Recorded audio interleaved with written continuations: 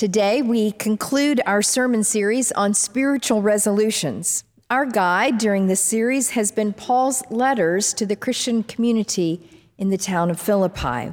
Today's passage comes from the fourth and final chapter of Philippians, and it is chock full of good advice. So listen today for Paul's words of encouragement. Rejoice in the Lord always. Again, I will say, rejoice. Let your gentleness be known to everyone. The Lord is near. Do not be anxious about anything, but in everything, by prayer and supplication with thanksgiving, let your requests be made known to God. And the peace of God, which surpasses all understanding, will guard your hearts and your minds in Christ Jesus. Finally, brothers and sisters, whatever is true, whatever is honorable, whatever is just, whatever is pure, whatever is pleasing, whatever is commendable, if there is any excellence and if there is anything worthy of praise, think about these things. As for the things that you have learned and received and heard and noticed in me, do them, and the God of peace will be with you. I rejoice in the Lord greatly that now at last you have revived your concern for me. Indeed, you were concerned for me, but had no opportunity to show it. Now that I am referring to being in need, for I have learned to be content with whatever I have. I know what it is to have little, and I know what it is to have plenty. In any and all circumstances, I have learned the secret of being well-fed and of going hungry, of having plenty and of being in need. I can do all things through him who strengthens me. In any case, it was kind of you to share in my distress. May God bless these words to our understanding. The springs on the vinyl seats in the school bus were shot. We were traveling uphill a completely dirt road on the outskirts of a small, dusty village in rural Nicaragua. I looked out the window. On the right-hand side, I saw children, dozens of children playing soccer in a soccer field. They were playing soccer, but there was no net, there was no striping, just an opening that they made into a field. And on the other side of the bus, I could see women patting tortillas by hand and cooking them over an open flame. I turned to the man in the seat next to me. "Isn't it amazing?" I said. "What?" he asked. "Isn't it amazing," I said, "how content they seem to be when they have so little material wealth? I wish we could be that content in the United States." What he said next to startled me. He said, "Sometimes discontent is a good thing because it pushes us to reach for new goals." I have never forgotten his comment. It challenged me because, yes, sometimes our discontent is what challenges us to right the wrongs in society. Sometimes lack of contentment compels a person to be the first one in her village to finish high school and go to college. Paul writes to his friends, the ones he has fallen in love with in the town of Philippi, and he says, "For I have learned to be content with whatever I have." Paul says he knows what it's like to have plenty, and he knows what it's like to have very little, and he has learned to be content either way. In some ways, I think Paul, as a person, represents with his life and with his teachings the dialogue that I was having with my friend on the bus that day in Nicaragua. Paul is in jail, as he writes. He's broke, and yet he has the audacity to instruct his friends, rejoice in the Lord. Rejoice in the Lord always. He finds joy in the midst of what was surely a terrifying and frightening situation.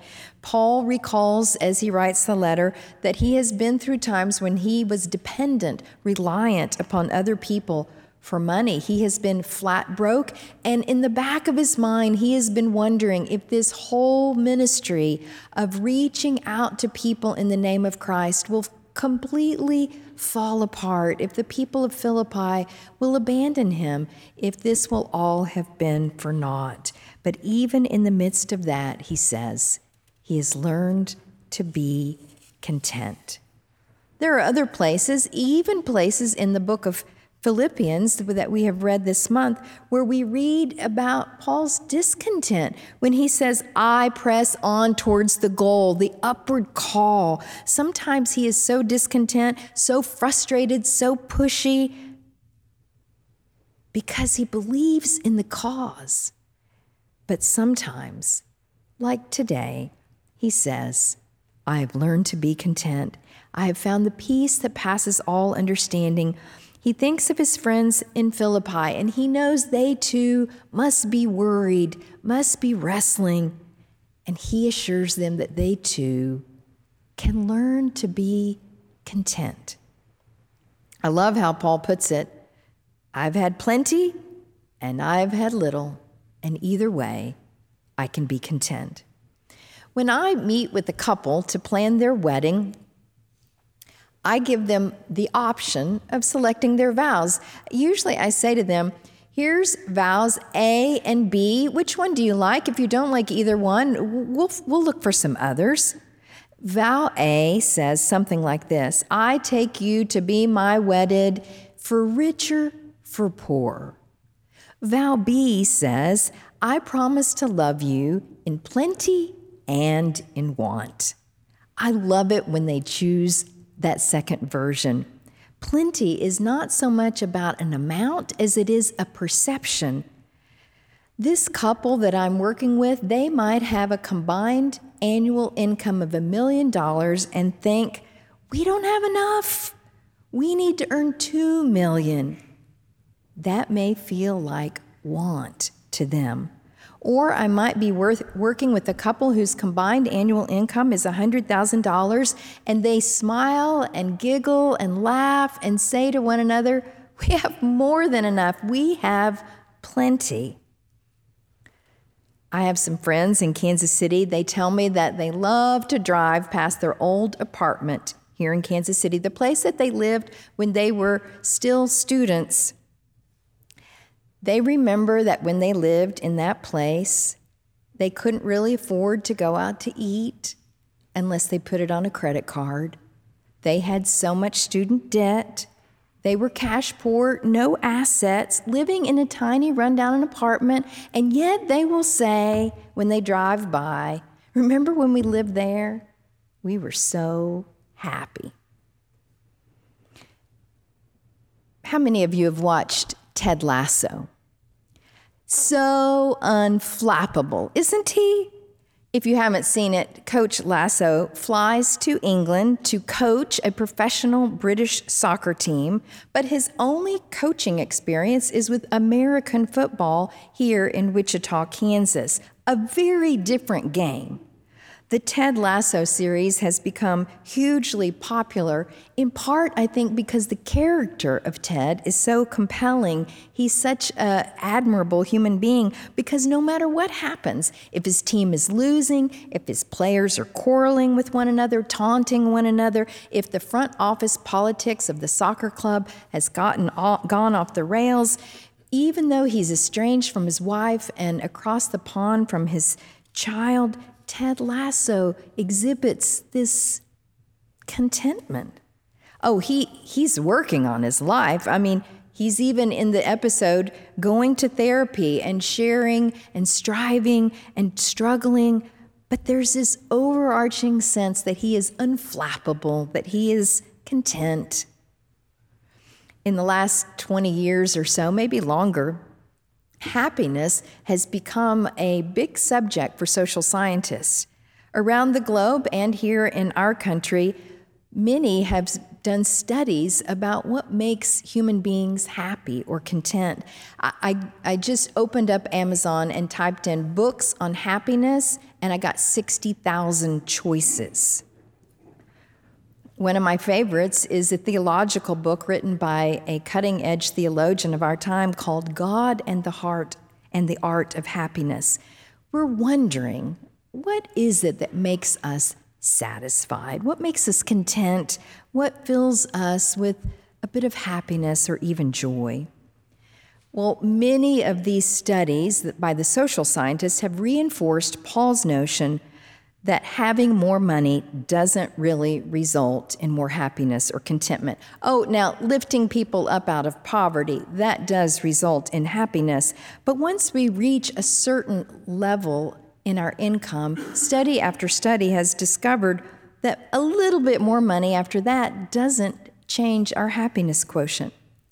A professor at the University of Pennsylvania studied 30,000 adults examining their relationship between money and happiness, and that study found that there is a law of diminishing returns on money and happiness. He said you need to keep doubling your money in order to find happiness rooted in your finances. And at the same time, a similar study was done by Harvard Business School. They examined thousands of millionaires, and they found that for these millionaires, increasing their net worth by another million or two did not increase their happiness quotient until they reached 8 million. That seemed to be the tipping point where their happiness was actually boosted, but it was only boosted roughly half as much as their happiness was boosted if they got married. So it'd be cheaper to just get married. A recent British study showed that while money doesn't make people happier, there are some measurable activities that do boost our happiness. One, romantic activity with your partner. That's the G version. Exercise, gardening, being in a beautiful place in nature. The most popular course ever taught in the 300-and-something-year history of Yale University was a course on happiness, and in the class, the students learn about a study done with 362 Americans. Each one was given $5, and they were asked, what do you think would make you happier if we said you could keep the $5 or that you had to spend it on buying something for someone else? And most people predicted that keeping the money would make them happier. But then they told them, you have to spend the money on someone else. So they went out and did that, and they reported higher levels of happiness once they spent it on someone else. As we hear all this news about happiness, we also read a lot of news about depression, about suicide being on the rise. Discontent seems to be a pandemic, or at least a national disease. A book called The Weariness of the Self suggests that the problem of depression in our time is not an individual problem, but a cultural phenomenon. Every single one of us knows someone who is excelling more than we are. I got a 98 on the test. She got 100 on the test. I got into all of my top 5 college choices. My best friend got into all of her top choices, but she got scholarships at both Stanford and Harvard. Well, they have a bigger house. They have more friends. She has a better marriage. The book calls this phenomenon the tragedy of inadequacy. Depression, then, is the feeling, they say, that we have failed because we don't measure up to those around us.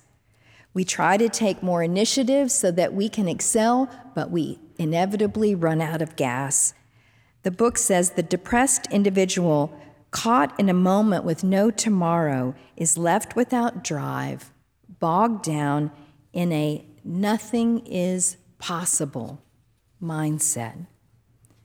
Paul writes from a prison cell where it should have looked like nothing is possible. But instead, Paul writes, I can do all things through him who strengthens me. Where does Paul get the gall to be content? I think it was through Paul's own lived experience. Paul had been a faithful Jewish man, even one who persecuted Christians. When he was on the road one day, he was seized by a bright light. He fell down in the dirt, and he experienced the overwhelmingness of God's nearness, of God's presence, of God's embrace. On that day, he was transformed and became a new person, one devoted to the life and teachings of Jesus. This was all through no effort on his own, but God came to him, took up residence in his heart, and gave Paul eyes to see the world anew. That is why Paul can boldly write to us today and to the Philippians saying, God is near. Paul can write to them saying, the peace of God that surpasses all understanding will guard your hearts and minds, because Paul has sensed this reality in his own life. If God's grace, if God's love has come to life in one like Paul, Paul is sure that it can come to life in all of us. Through the presence of the living Christ, Paul learns contentment. Many of you, I know, listen to or read the daily meditations by Father Richard Rohr. I love what Richard Rohr says in several of his books about what it means to be a mature Christian. He says that once we are mature Christians, our concern is no longer to have what you love, but to love what you have. And that's exactly where Paul is. All of us have known a moment like that. I have had 2 life-threatening illnesses in my life, and in both of those difficult moments, I have known beyond a shadow of a doubt, more clearly than ever, God is near. Many of you have told me similar experiences you have had. Sometimes we know God is near because of the people in our lives, even strangers. Professor Keltner, who runs the Greater Good Science Center at the University of California, tells about a study he conducted. He gathered up a group of disparate folks. Some were really poor children, others were military veterans, and at the beginning of the day, he measured their stress hormones, their cortisol levels. And some of them were very stressed, some of them were barely stressed, and some of them had varying stress levels in between. And then he sent them all out on a rafting trip. And at the end of the day, they measured their cortisol levels again, and they had synced up the whole group physiologically. They were all at the same high place. They had decrease their stress and come together in harmony with one another.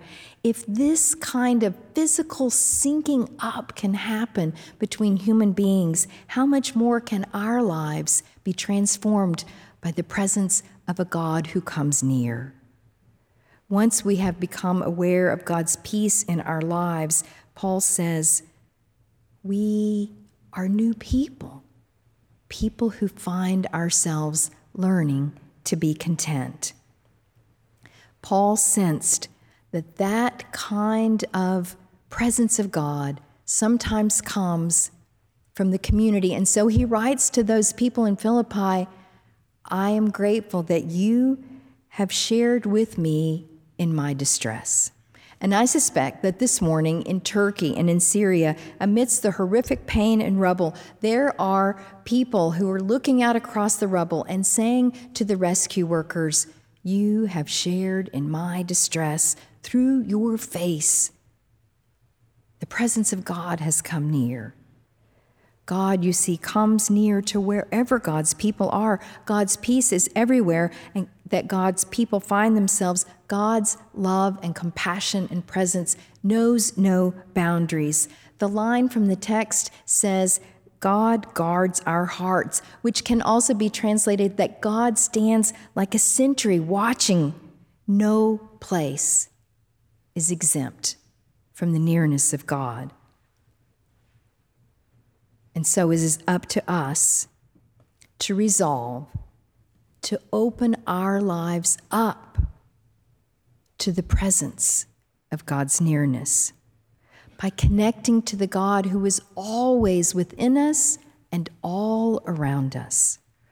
The task that you and I face at the beginning of this new year, the task is to pay attention to the nearness of God. What are our spiritual resolutions? I'll close with this.